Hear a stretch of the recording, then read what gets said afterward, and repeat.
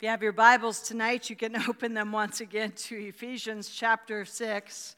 Ephesians chapter 6, General Electric Power Company. Go eat popcorn. However you have to find it. You should know it. It should be marked in your Bible by now. We've been living in this, but we have finally come to the final piece of armor. Not only is it the final piece, but it's also, I believe, the most powerful piece.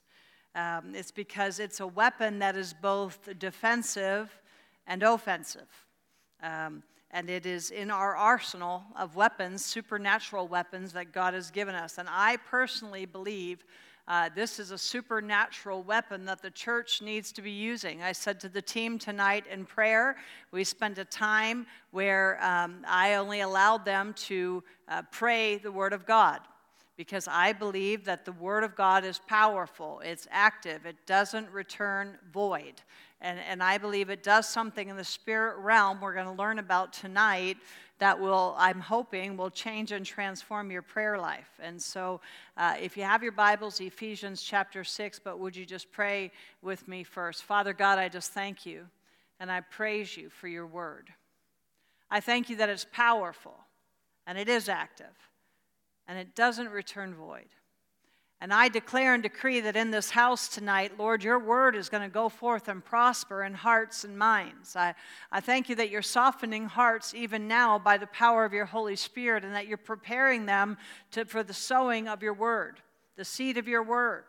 And I declare it's going to produce a harvest tonight that's not 30, it's not 60, but it's 100-fold harvest. Father, I pray that you'd speak. We are here listening. We want to hear from you. We want your word to change and transform us. I pray that you'd illuminate your word, that you would bring understanding to your word. And Father, that you'd have mercy on me and that you'd help me to clearly and effectively minister it in this house tonight. We thank you for your presence. We thank you for that wonderful time of worship. We pray that you'd be pleased, Lord, with that worship. And Father, that you would just fall afresh on this place through the power of your Holy Spirit, I pray in Jesus' name. Amen.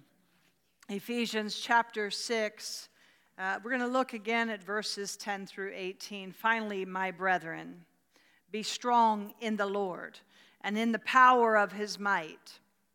Put on the whole armor of God, that you may be able to stand against the wiles of the devil. For we do not wrestle against flesh and blood, but against principalities, against powers, and against the rulers of the darkness of this age, against spiritual hosts of wickedness in the heavenly places. Therefore, take up the whole armor of God, that you may be able to withstand in the evil day, and having done all to stand. Stand therefore, having girded your waist with truth, having put on the breastplate of righteousness, and having shod your feet with the preparation of the gospel of peace. Above all, taking the shield of faith with which you're able to quench all the fiery darts of the wicked one, and take the helmet of salvation and the sword of the Spirit, which is the word of God, praying always with all prayer and supplication in the Spirit, being watchful to this end with all perseverance and supplication for the saints. And take up the sword of the Spirit, which is the word of God. That's the verse we're going to look at tonight. I want to talk to you briefly about the definition of sword here. That word sword, straight out of my Greek dictionary, means a large knife. It's useful for killing animals and cutting up flesh. I love that. I underlined that in my definition. It's useful for cutting up flesh, because I got some flesh. I don't know about you, but I got some flesh that needs cut away in my life. It's a small sword as distinguished from a large sword. It's a dagger. It's a two-edged sword. And then right out of my Greek dictionary, it says, the sword of the Spirit, probing the conscience, subduing the impulses to sin. I don't know how you feel about that, but I think we need somebody, something to subdue our impulses to sin. Don, I gave Don some pictures tonight of the sword of the Spirit. Here you can see the Roman soldier. The one he has his hand on is not the sword of the Spirit. It's that little dagger off to the side there. That is what is referred to as the sword of the Spirit. Most people think it's this big one. It's not. It's the small one that's attached to the belt of truth. Don, do you have the next screen? That actually is the big sword that's on his belt. The sword of the Spirit is much smaller than that. It's just a dagger.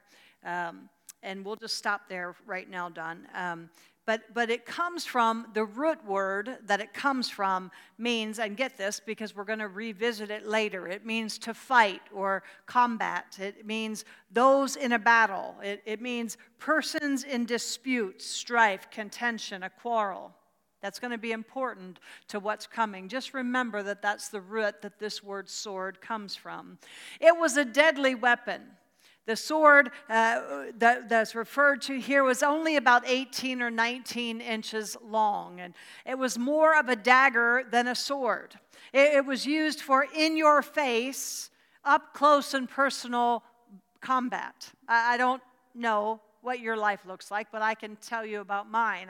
I just wonder if anybody here tonight has ever been up close and personal with the enemy of your soul, if he's ever been in your face with attack. That's when the sword of the Spirit is the most effective. It was a two-edged sword, so both sides of its blade were razor sharp. It had a point to it that would pierce and was extremely sharp, needle sharp. And it would do damage going in, going up, coming down, and going side to side.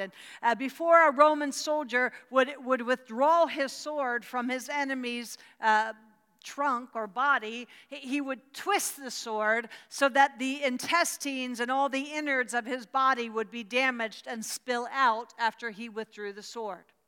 It was a deadly, deadly weapon. And for some of you, you might say, well, that's way too graphic for me. I don't want to hear about, murdering and using a weapon in that way. But I want you to remember that this is the weapon that Paul was talking about for the sword of the Spirit. And he's saying to us, this is the weapon that we need to defeat our enemy. It's important that you understand in the Word of God the connection between the sword and our words. Paul says this is the sword of the Spirit. And before we can understand that, we need to understand that connection between our words and the sword. Long before Paul called the Word of God the sword of the Spirit, other biblical writers made a connection between words and swords. When you came in tonight, you should have gotten a handout. If time permits, we'll go over that at the end of the meeting. But I went through the scriptures and I pulled out as many references to words being swords as I could possibly come up with. But just a few, the first couple I want to look at together. Psalm 54, verse 4. It says, my soul is among lions. I lie among the sons of men who are set on fire, whose teeth are spears and arrows. Oh my goodness. And their tongue a sharp sword. Here he's saying in Scripture that our tongue can be a sharp sword. Psalm 59:7, the next one on your verse. See what they spew from their mouths. The words from their lips are sharp as swords. Our words are swords again, we see. Psalm 64:3, who sharpen their tongue like a sword and bend their bows to shoot their arrows, bitter words. Again, our tongue like a sword. Proverbs 12:18, Petra read this tonight in prayer time. The words of the reckless pierce like swords. Our words can be swords. And then the one I pray just about every week, Isaiah 49:2. He has made my mouth like a sharpened sword. I pray it constantly, that my mouth would be like a sharpened sword, that when the word of God goes out of my mouth, it would pierce hearts and minds. So we see over and over in Scripture the references to our words. I could have given you many, many, many more references to our words being swords. Long before Paul said that the sword of the Spirit is the word of God, we see references to our mouth being a sword. Keep that in mind. Hebrews 4:12 says, a passage that you're all familiar with, for the word of God is living. It's powerful, it's active, it's energizing, and sharper than any two-edged sword.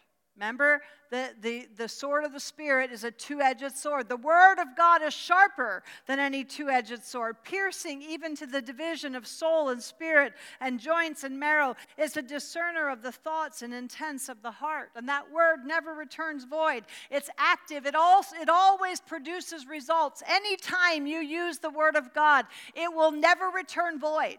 It always goes forth and prospers for the very thing that he sent it to do. It's powerful. His word is powerful. It's active. The Bible says that the word of God is so powerful that in Genesis 1:1, the earth was void and full of chaos. And the Bible says that God spoke.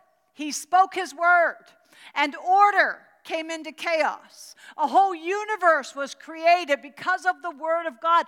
Words are powerful. Our human words are powerful. The Bible says that our words contain the power, our mouth contains the power of life and death.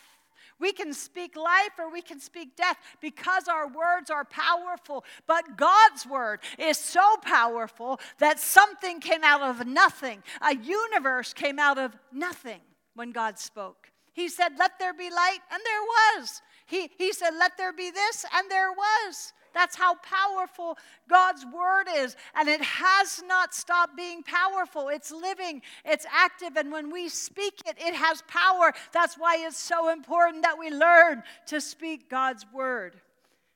Hebrews 12 says it's powerful, it's active, it's sharper than any two-edged sword. It is piercing even to the division of soul and spirit. What have I told you that soul is? Your mind, your will, your emotions.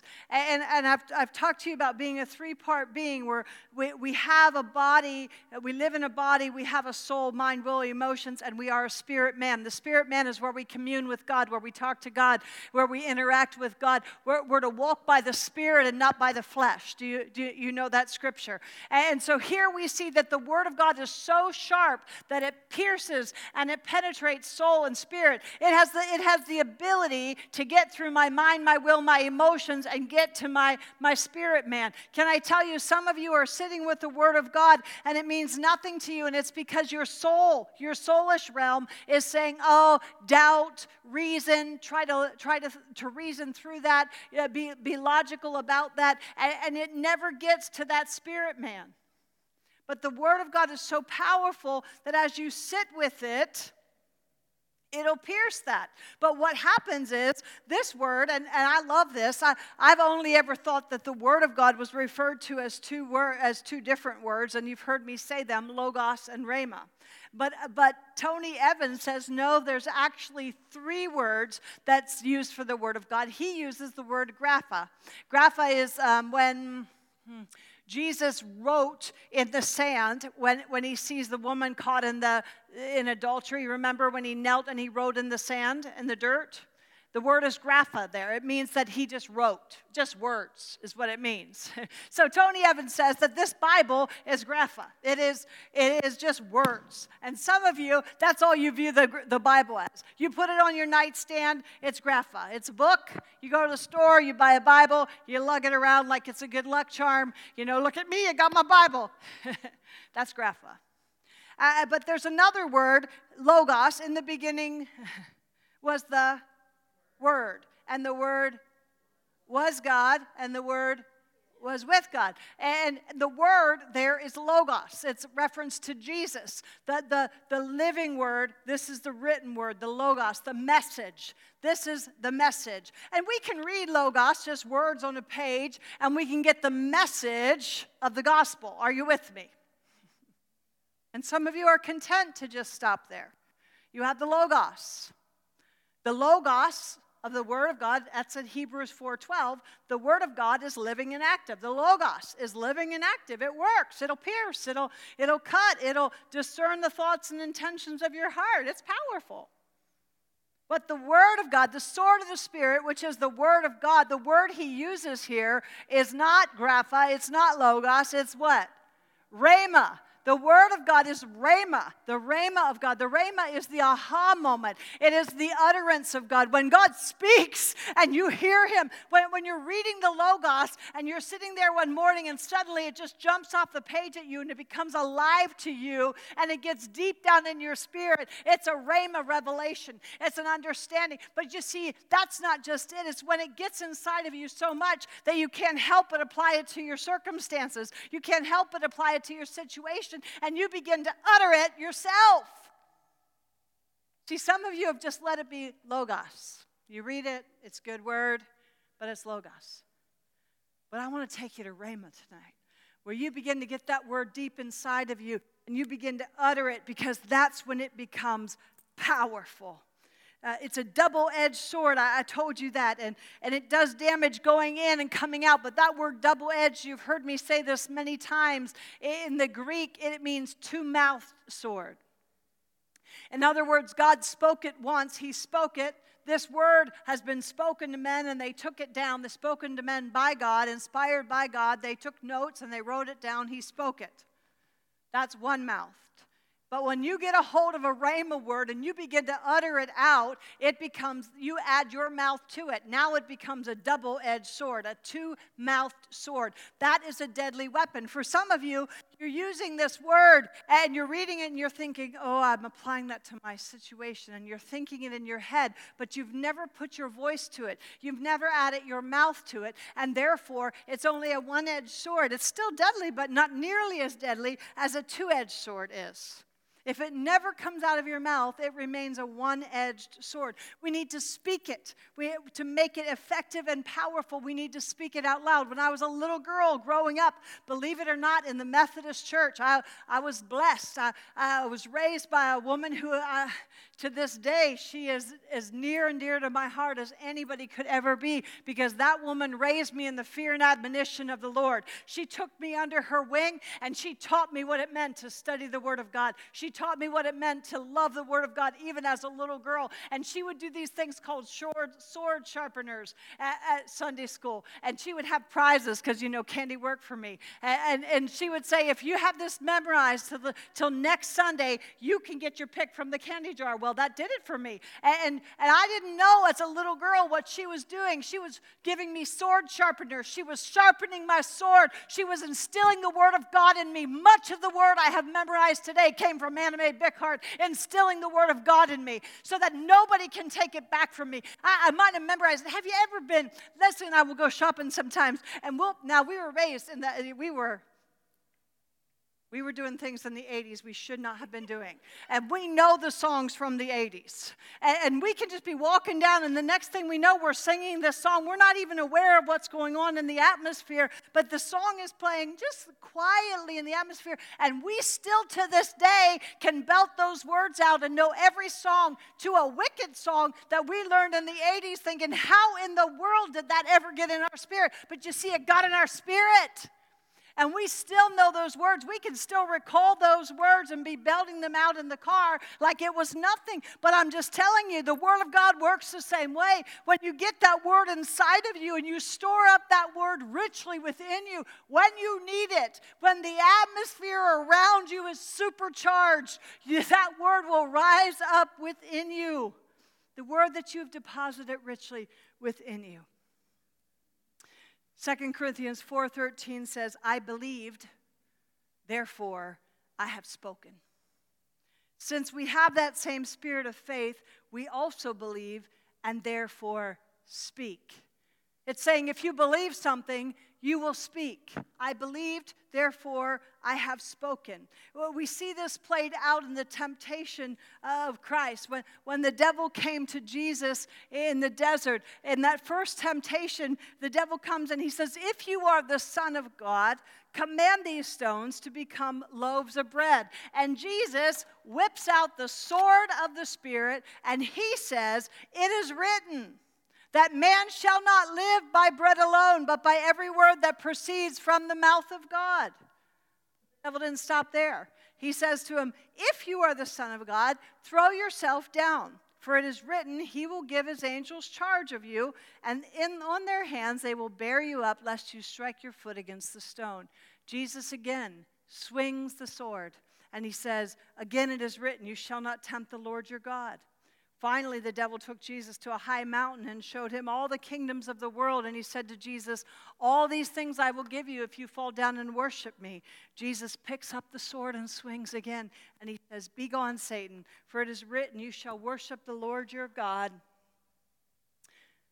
And him only shall you serve. And now the devil was defeated. And the Bible says that he left him for a more opportune time. He didn't leave him for good.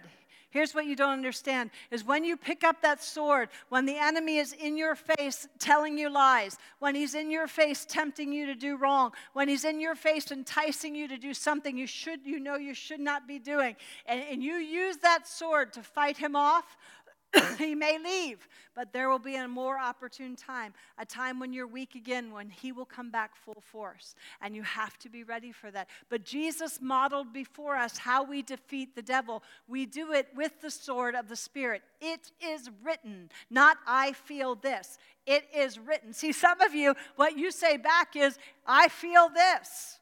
I feel angry. I feel hurt. I feel abandoned. I feel whatever. Reject it, versus it is written in God's word, because there is one truth and it's not your feelings. The truth is the word of God. So remember that the root word I told you for sword was going to be important. Remember we talked about it meant fight or combat. It meant of those in a battle. It meant disputant. That word disputants is a legal dispute, a quarrel.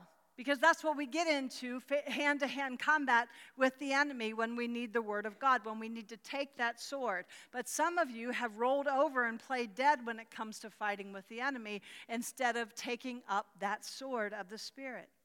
Notice that it's the sword of the Spirit. If you miss everything else I say tonight, don't miss this. It's the sword of the Spirit. Remember, we are spirit beings. Therefore, only spirit weapons will be effective. The enemy is a spirit being. You can't see him. You can see his effects, but he's a spirit being. Your weapons against him have to be spiritual weapons. Now, if you don't believe the battle you're in is spiritual, you're going to try to use human weapons. You're not going to use the sword of the Spirit because you actually believe your battle is against a person. You actually believe your battle is against an illness. You actually believe that your battle is against a behavior in somebody's life. You actually believe your battle is financial. If you are looking at your battles in the natural, your temptation will be to pick up a natural weapon. You'll fight with your mouth and not using the sword of the Spirit. It's the sword of the Spirit. It's a spiritual weapon.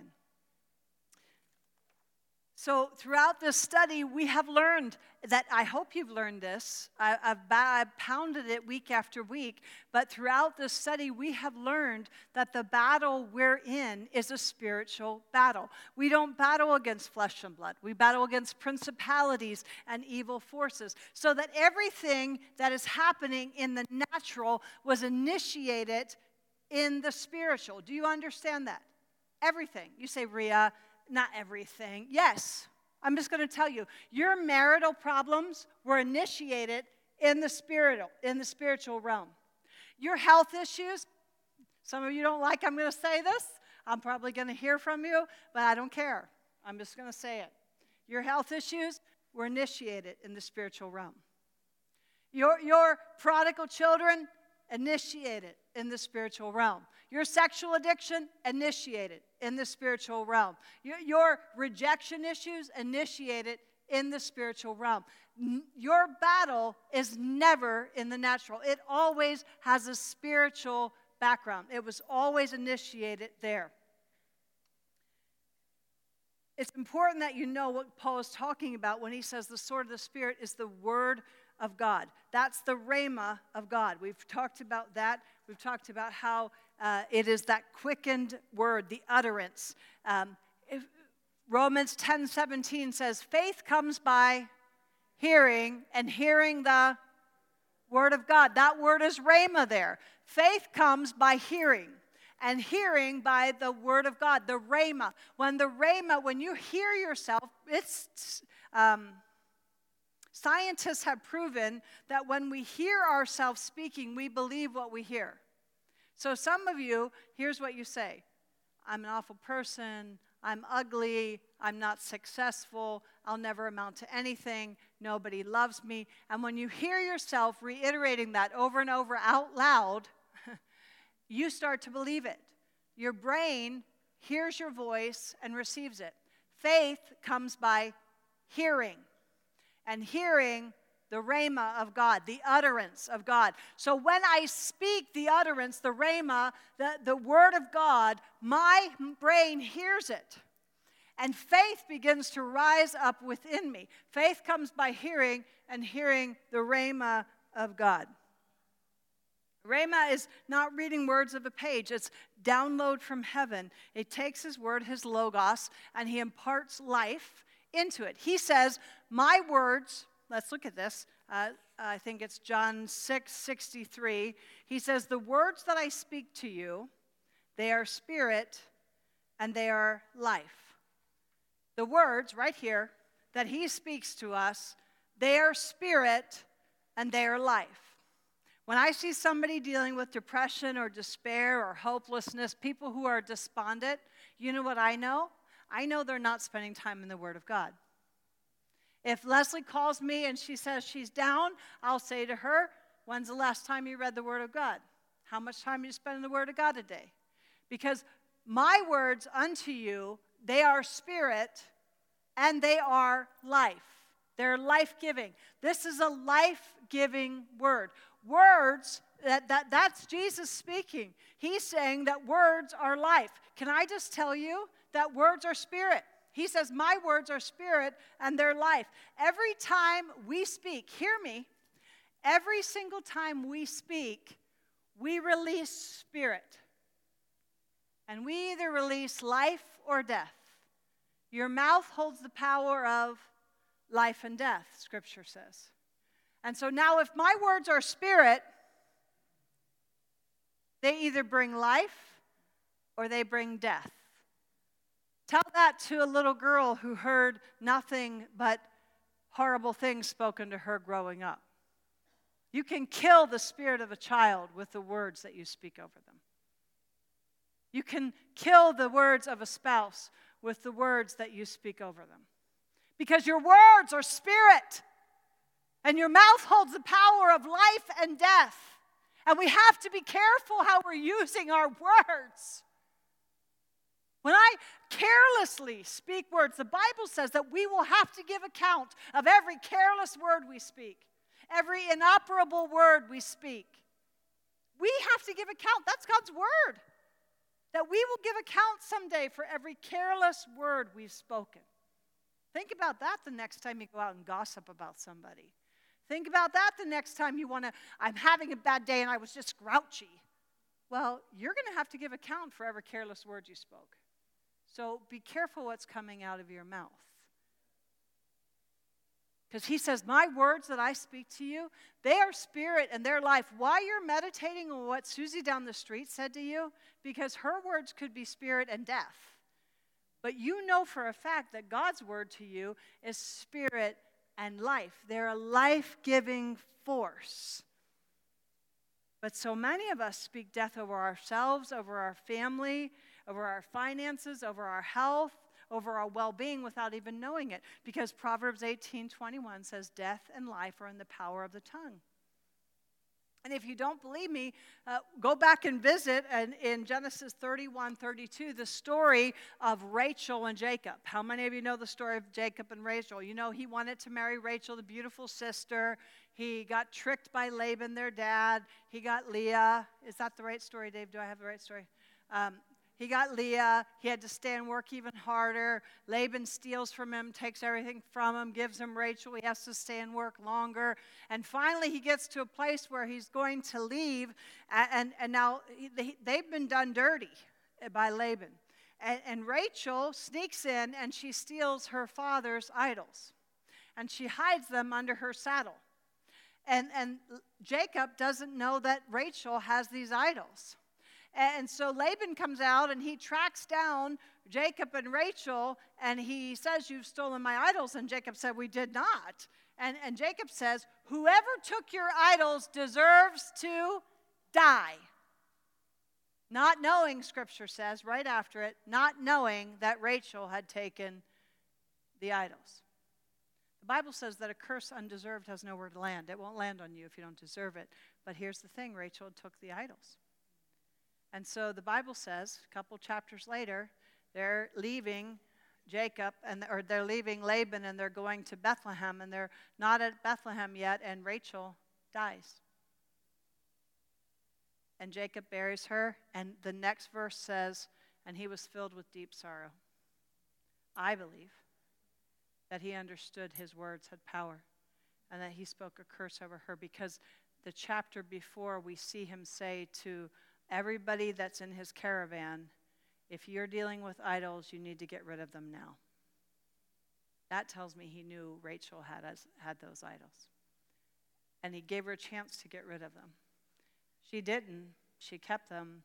And we see a couple chapters later, she dies. Commentators say maybe a couple months had passed since he said that, maybe up to a year. But no matter what, it was a word curse. Our mouth holds the power of life and death. We need to watch what we're speaking. We need to watch what we're speaking. And so, we can't discount the power that our words have. Matthew 12:37 says, "You can be sure of this, when the day of judgment comes, everyone will be held accountable for every careless word he has spoken." Listen to this. This is what I want you to hear. "Your very words will be used as evidence, and your words will declare you either innocent or guilty." Our careless words will be used as evidence against us. If it's used as evidence, somebody must be keeping track of it. Do you see that? Evidence declares you, it either proves you guilty or it proves you innocent. And so I'm just telling you, the devil knows this, and he works tirelessly to get us to speak negative, life-draining curse words. Not only over ourselves, but over other people. He knows the power of faithless words. He knows the power of faithful words. That's why he doesn't want you to speak them. He wants you to speak ineffective and meaningless words. And he's put situations in your path to get you angry enough to start speaking those words. Words have power.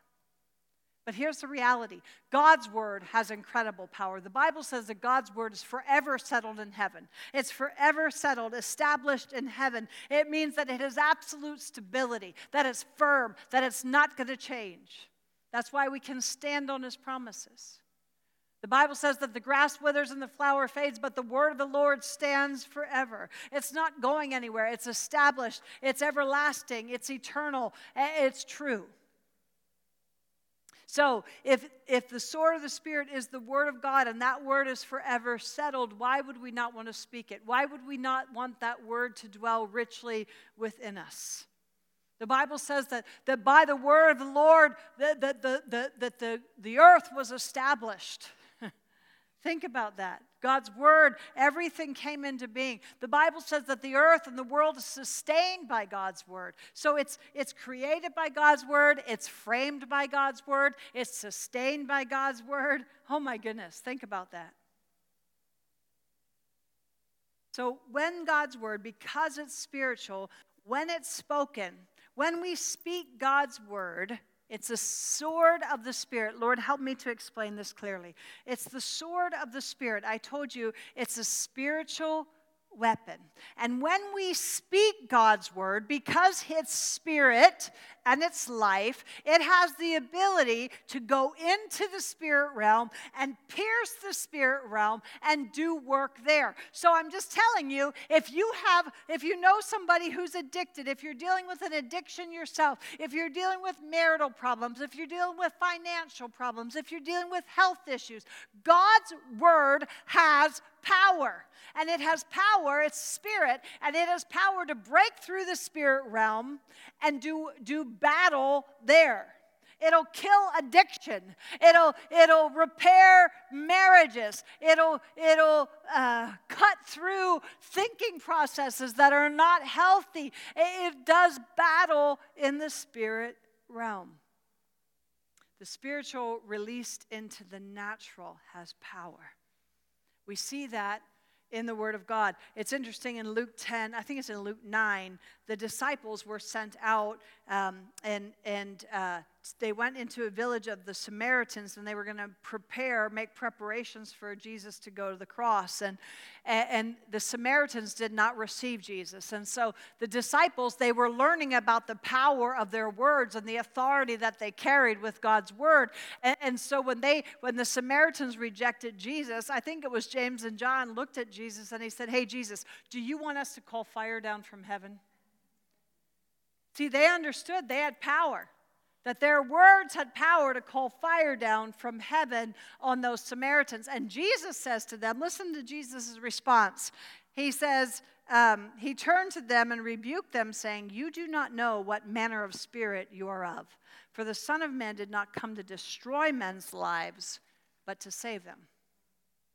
Anytime you want to call fire down from heaven, anytime you want to nail somebody for what they've done to you, anytime you want to say something, some nasty, unkind, hateful word, you do not know what manner of spirit you're of. Your words have spirit. They're spirit. But they hold the power of life and death. And you get to choose which one you're going to speak. You do not know what manner of spirit you're in. It's interesting to me, though, not even another whole chapter later, Jesus sends out the 70, 2 by 2, and they come back and they're filled with joy. And they're like, "Jesus, even the demons obey us." Even the demons obey us. Because they understood the power of their words. Do you know that his word has power in your mouth? Do you understand the power that's at your fingertips with the word of God? Matthew 16:9 says, "And I will give you the keys of the kingdom of heaven, and whatever you forbid on earth will be forbidden in heaven, and whatever you permit on earth will be permitted in heaven." Hear me say that. Some of you know this, but you don't know this translation. I'm giving you the keys to the kingdom, to rule and reign. And whatever you forbid on earth will be forbidden in heaven.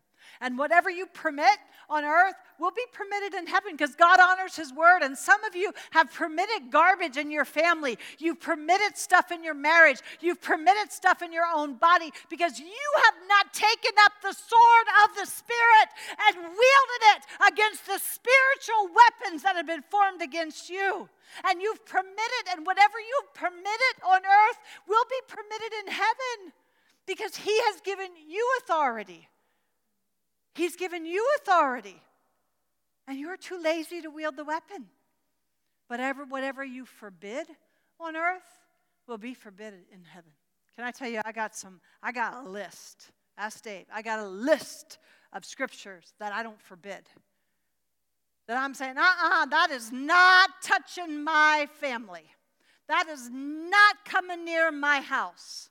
Because whatever I forbid on earth will be forbidden in heaven.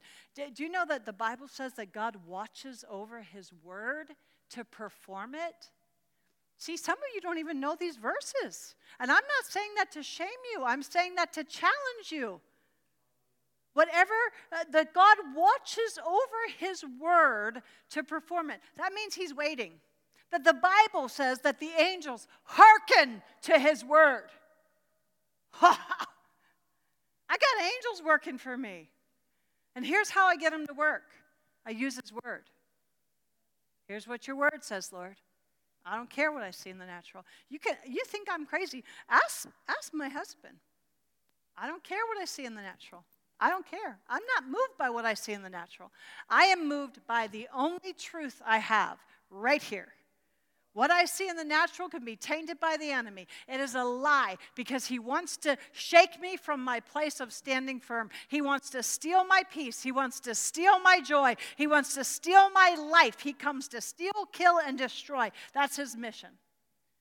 And so whatever he puts at me in the natural, I'm reminded I am not fighting in the natural. Whatever I'm seeing in the natural was initiated up there where I'm going to go do battle.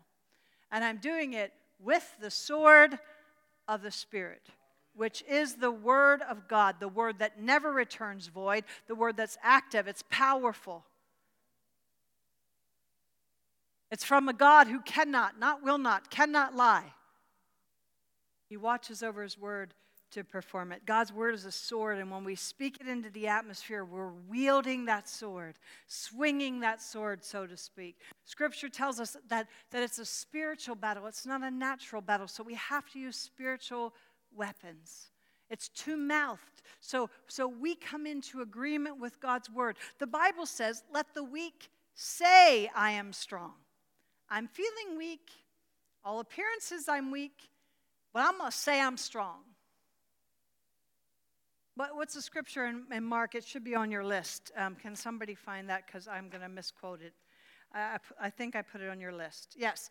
For assuredly I say to you, whoever says to this mountain, be removed and be cast into the sea, and does not doubt in his heart, but believes that those things that he says will be done, he will have whatever he says. Look at that. This is God's word. This is not Rhea wanting to work up a frenzy. This is not Rhea trying to manipulate God's word. This is God's word.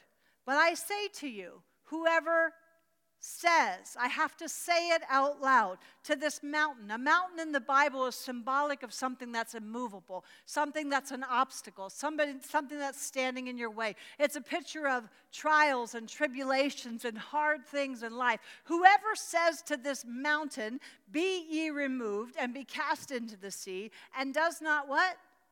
Doubt in his heart. Somebody turn over to James. I will probably misquote it, but let's just try. That the man who doubts, that whoever lacks wisdom should ask, and it'll be given him generously to all without finding fault. But when you ask, you must believe and not doubt, because the man who doubts is like a boat tossed in the sea, and that man should not believe he'll receive anything from God, because he's unstable in all he does.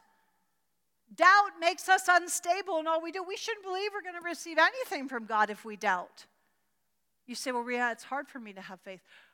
Why is it hard for you to have faith in a God who loves you with an everlasting, unfailing love, with a God who's promised to never forsake you, to never leave you, to never relax his hold on you, for a God who has promised that he cannot lie, not that he will not lie, for a God who says that he is all-powerful and nothing's impossible for him, which, by the way, nothing is impossible for him. Not in my notes, but let's go to it.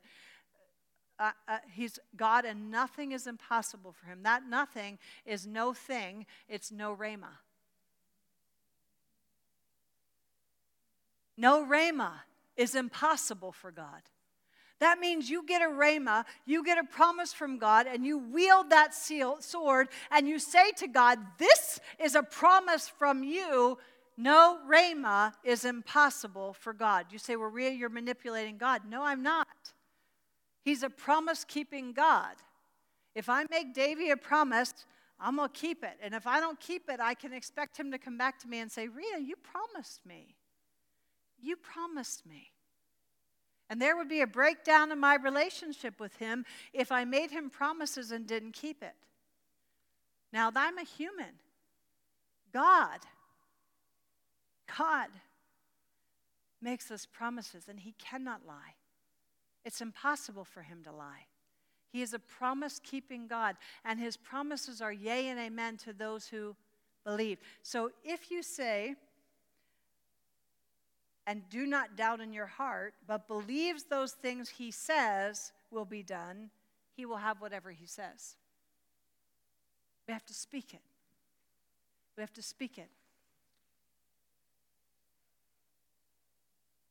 Another scripture is coming through my mind, and there's a scripture that says, you do not have because you do not ask. See, some of you stop right there. But here's the rest of it. But when you do ask, you ask with the wrong motives.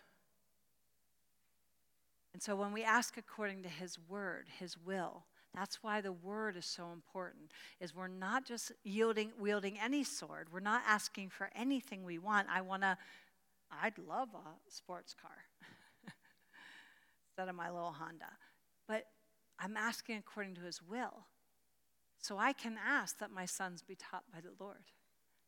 I can ask that my children's peace would be great. I can ask that my children would be mighty in the land.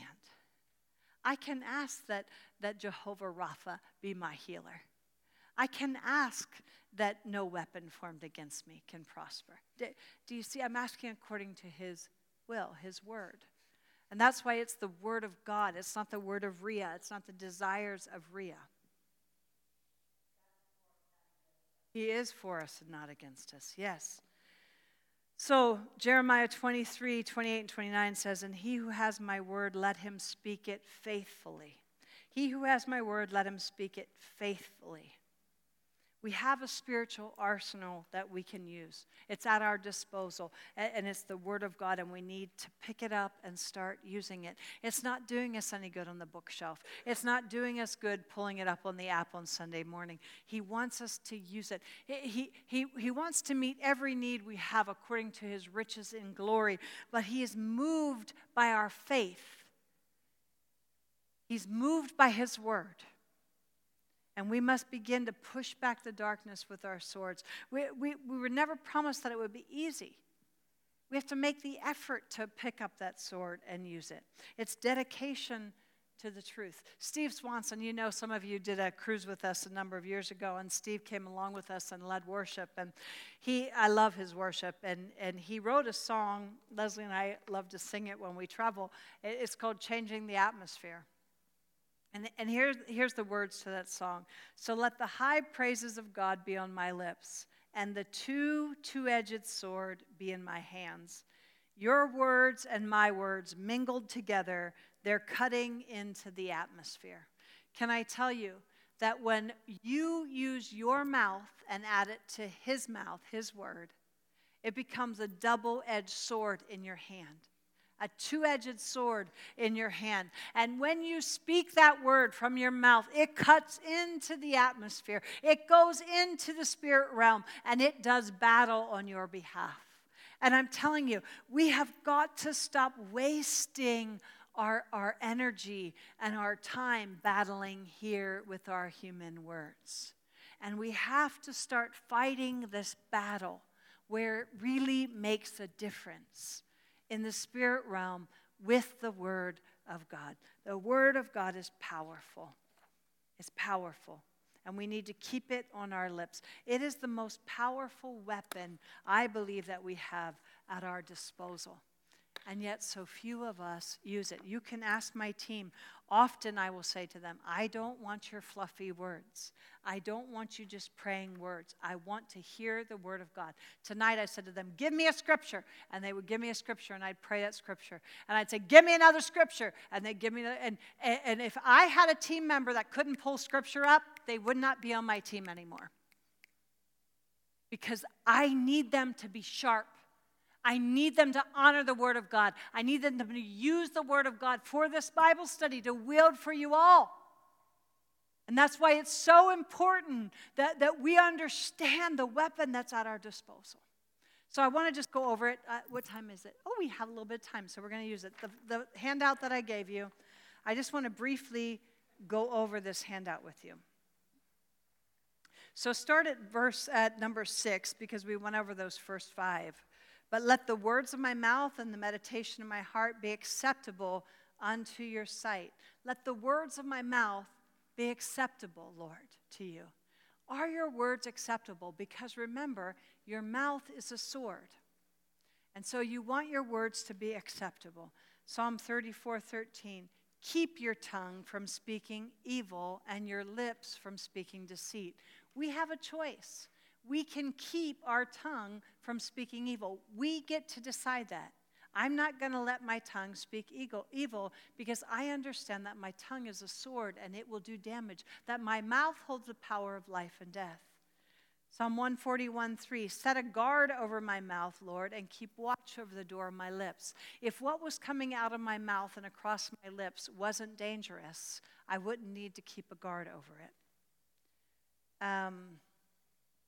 I like the Amplified there. I put that in as well. Keep watch over the door of my lips to keep me from speaking thoughtlessly. That's why we're told, be quick to listen and slow to speak. Because what was the scripture, Leah, you quoted tonight, where there's an abundance of words, sin is not absent? So we have to watch where there's an abundance of words, sin won't be absent. We have to keep a guard over our lips to keep them from speaking thoughtlessly. Sometimes we don't even understand. Jacob, when he said, let the person who has your idols die, he spoke thoughtlessly, carelessly, and Rachel reaped the result of that. Do you see it? Proverbs 6:2, you are snared. This is God's word. You are snared with the words of your lips. You are caught by the speech of your mouth. The voice says, your words may well be the trap that snares you. Proverbs 12:14, from the fruit of the word of his words, a man shall be satisfied with good. The fruit of my words will make me satisfied with good. Proverbs 13:3, the one who guards his mouth preserves his life. The one who guards his mouth preserves his life. The one who opens wide his lips comes to ruin. The Passion says, guard your words and you'll guard your life, but if you don't control your tongue, it'll ruin everything. Proverbs 15:28, let the heart of the godly thinks carefully before speaking. I like the Passion here as well. Lovers of God think before they speak, but the careless blurt out wicked words meant to cause harm. Proverbs 16:24, nothing is more appealing than speaking beautiful, life-giving words. Our words are life-giving. For they release sweetness to our souls and inner healing to our spirits. This is God's word, and he's saying that our words release inner healing into our spirit. Proverbs 18:21, the tongue is the power of life and death, and those who love it will eat of its fruit. The voice says words have the words of power in matters of life and death, and those who love them will savor their fruit.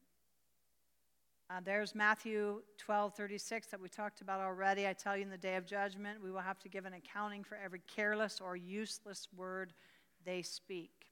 There's one translation, I think, says inoperable words. If there's inoperable words, there must be operable words. And the operable words are God's words.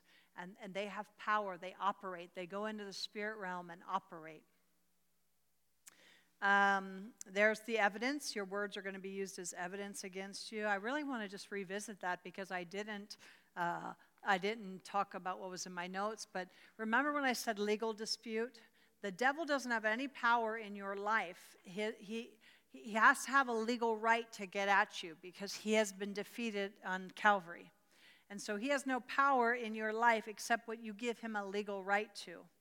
And so he looks for a legal entry. Rachel, the curse could land on her because she had done something wrong. She had stolen. And so he has to have a legal right. So he's looking for evidence against you. Do you see that? Your words will give him evidence. Matthew 15:10, Jesus called the crowd and said, listen, understand this. It is not what goes into the mouth of a man that defiles and dishonors him, but what comes out of the mouth that defiles and dishonors him. Matthew 15:18, whatever word comes out of the mouth comes from the heart. This is what dishonors a man. There's the permit verse that I already used. There's the say to the mountain verse that I already used. Romans 10:10, for with the heart one believes unto righteousness, and with the mouth confession is made unto salvation. People use this, and I believe it's correct. You know, you have to confess Jesus is your Lord and Savior. That's confession unto salvation. I believe it's deeper than that. I believe salvation is not just saving us from a burning hell to take us to heaven.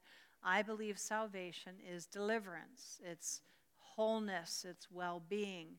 And with our mouth, we confess unto salvation. So many of us are in a mess emotionally because we're confessing garbage we should not be confessing.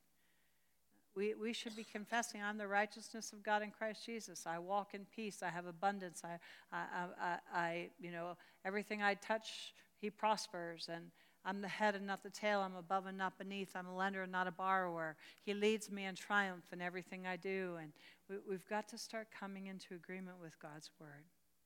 Ephesians 4:29, I'm going to teach at Grace Church in 2 weeks. I'm going to teach on this passage. Don't even let one rotten word seep out of your mouth. Instead, offer only fresh words that build others up when they need them the most. That way, your good words will communicate grace to those who hear them. Our words have power to tear somebody down or to build them up. James 3, how did I put this one here? It's talking about the tongue. Look at that. It's capable of corrupting the whole body. The tongue is capable of corrupting the whole body. James 3:10, so blessing and cursing comes pouring out of the same mouth. My sisters and brothers, this ought not be. 1 Peter 3:10, if you want joy in your life and have happy days, here's the answer.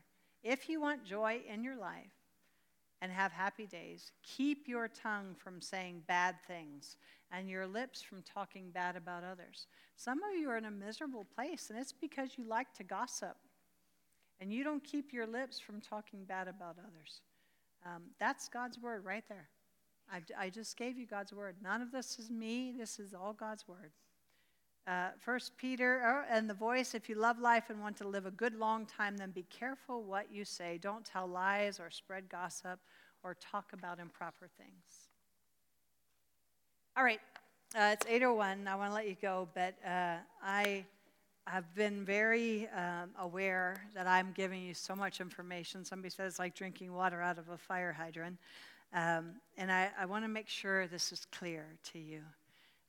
And so, first of all, what I want to do is I want to give you an example. So I wonder if there's somebody tonight that's struggling with something that you could be honest and say, I'm struggling with this. And then I could bring you up and we can give you some word to wield. So she's saying she spends money foolishly and it's been heavy on her heart when she has other obligations. So now what's some word that she could begin to declare over her life? Somebody? Well, she could say that Leslie's saying that you can say, I'm a head, not the tail, I'm above and not beneath, I'm a lender and not a borrower. But by your own confession, you're saying that you spend it foolishly. And so my direction would be for self-control. I would declare that I have that God has given me self-control, that I'm filled with self-control. But you could declare that. But what you're really saying is, bless me even though I'm being unfaithful. I'm not being wise with my money. And so that you're right. But I would be hesitant there. I would focus more on self-control. Leah, you must have something because you're looking it up. What do you have? And so my confession would be, Lord, thank you that it is for freedom that I've been set free. You've already set me free. And that I will not allow the enemy to yoke me again with the yoke of slavery. I will not be a slave to finances in the name of the Lord. And I just thank you that you're freeing me from that in Jesus' name. Very, very good, Leah. Any other ones? Yes. And a sound mind, a spirit of discipline. Yeah. So he's not giving you a spirit of fear, but he's giving you a spirit of power and of love and of a sound mind.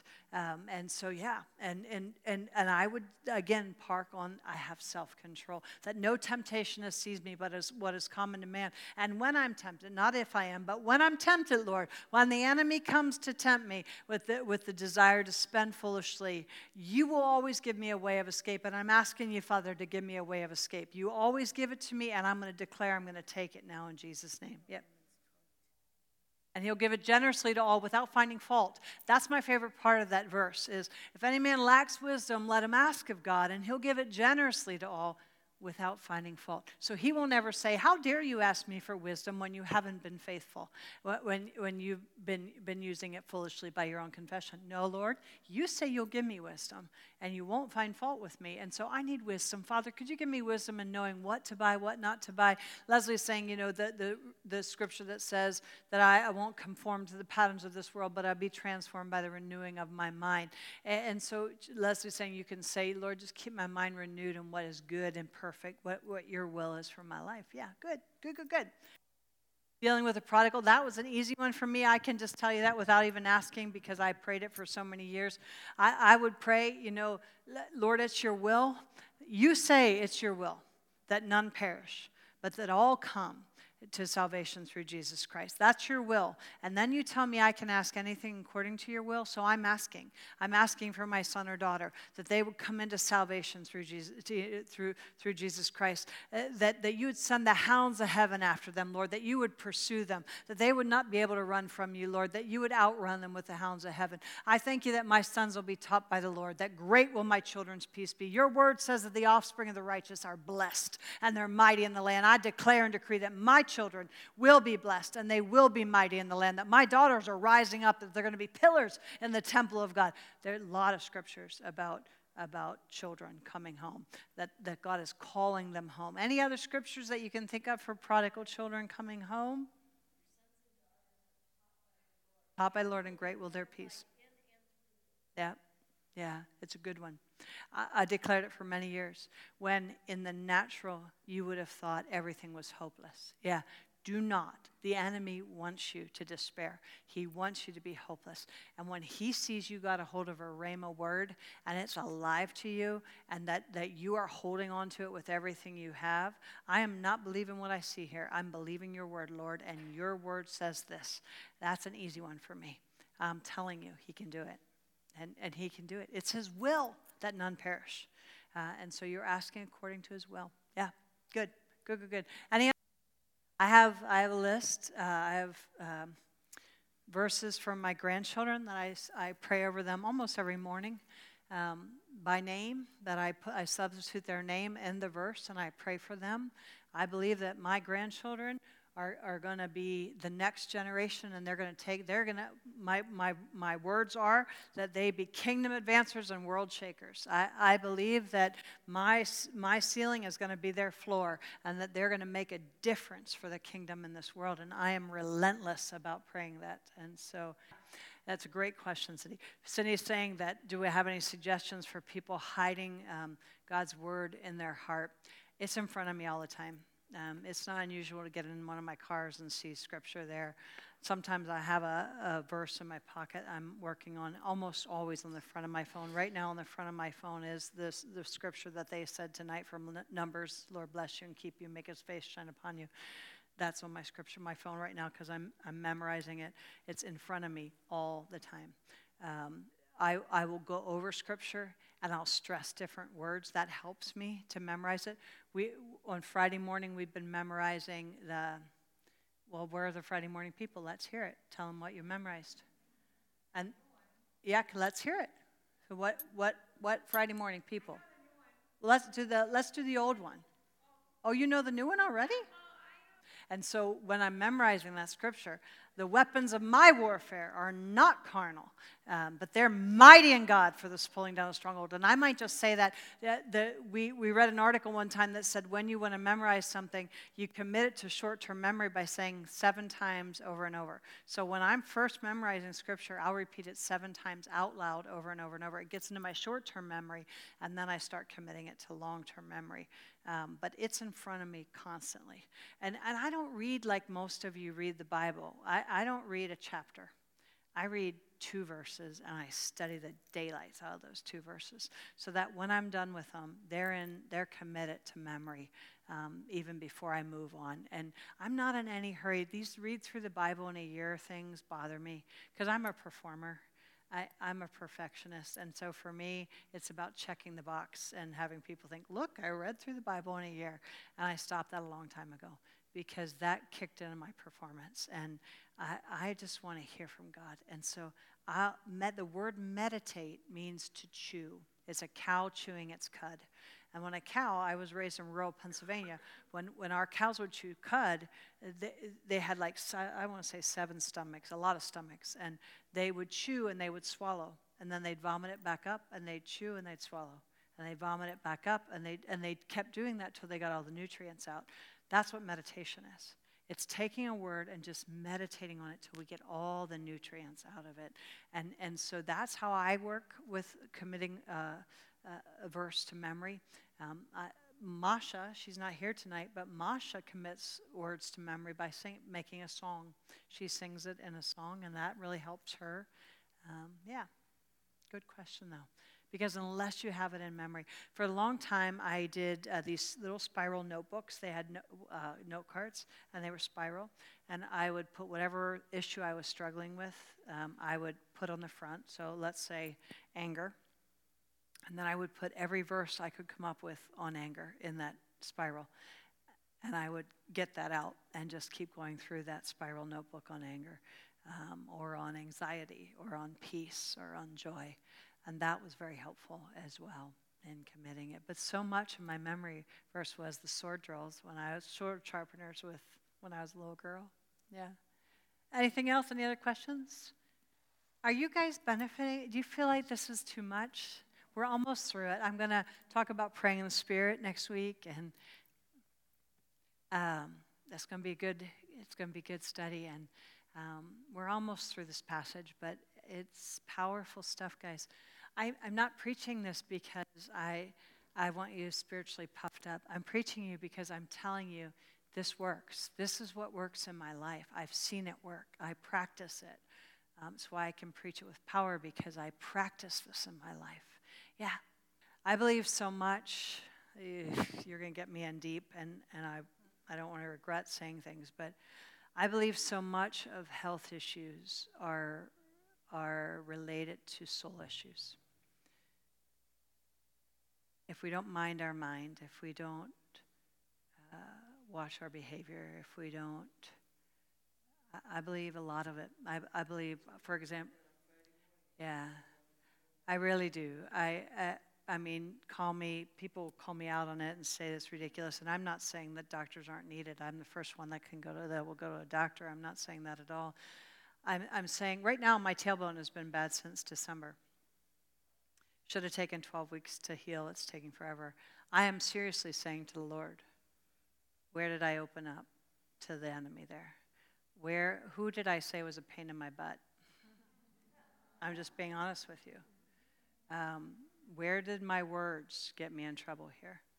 It's not witchcraft. It is, Satan has a counterfeit for everything God has a real of. God had the real first. Satan has the counterfeit. Absolutely. If any man lacks wisdom, let him ask, and God will give it generously. I would ask, Karen. I would say, Lord, where did I open myself up to this? Yeah, I would just ask God, and he will. And I believe that's what he does. I'm asking him. Leslie prays with me every morning. She can tell you. I'm asking, Lord, what did I do? Where did I open myself up? I fell. My tailbone broke. That was in the natural. But I am saying, what happened? And so maybe it's nothing. Maybe it's just a broken tailbone and old bones. But I'm asking the Lord, do I believe that repentance and confession is vital? Absolutely. But a curse undeserved won't find a place to land. It goes back to the sender. That's why you got to be careful you're not string curses. Because, Leah, you were just what were we just talking about with confess your sins one to another and you shall be healed. I believe there's healing power in confession. I absolutely. Yeah. And I'm not, hear me say, I don't look for a devil under every bush. You need to hear me say that. I'm not a devil hunter. I'm not blaming everything on the devil. The devil made me do that. I'm just not unaware. And I think we need to really keep watch. The Bible says keep watch over yourself. We need to keep watch over our souls, what we're allowing, what we're opening the door to in our life. Yeah, it's late. Father, thank you for every person here. How I love them. Thank you that they're eager to hear and to learn from your word. And I pray, Lord, as I pray all the time, that if anything I said that wasn't from you would fall to the ground and die and be swept away, that only your word would remain, but that your word would prosper, Lord, and that it would produce a harvest in people's lives. Teach us, Lord. We want to know more things. We don't want just the normal things, Lord. We want the secret things of God. The Bible says riches stored in secret places. Would you teach us that, Lord? I pray in Jesus' name. Amen. Have a wonderful week.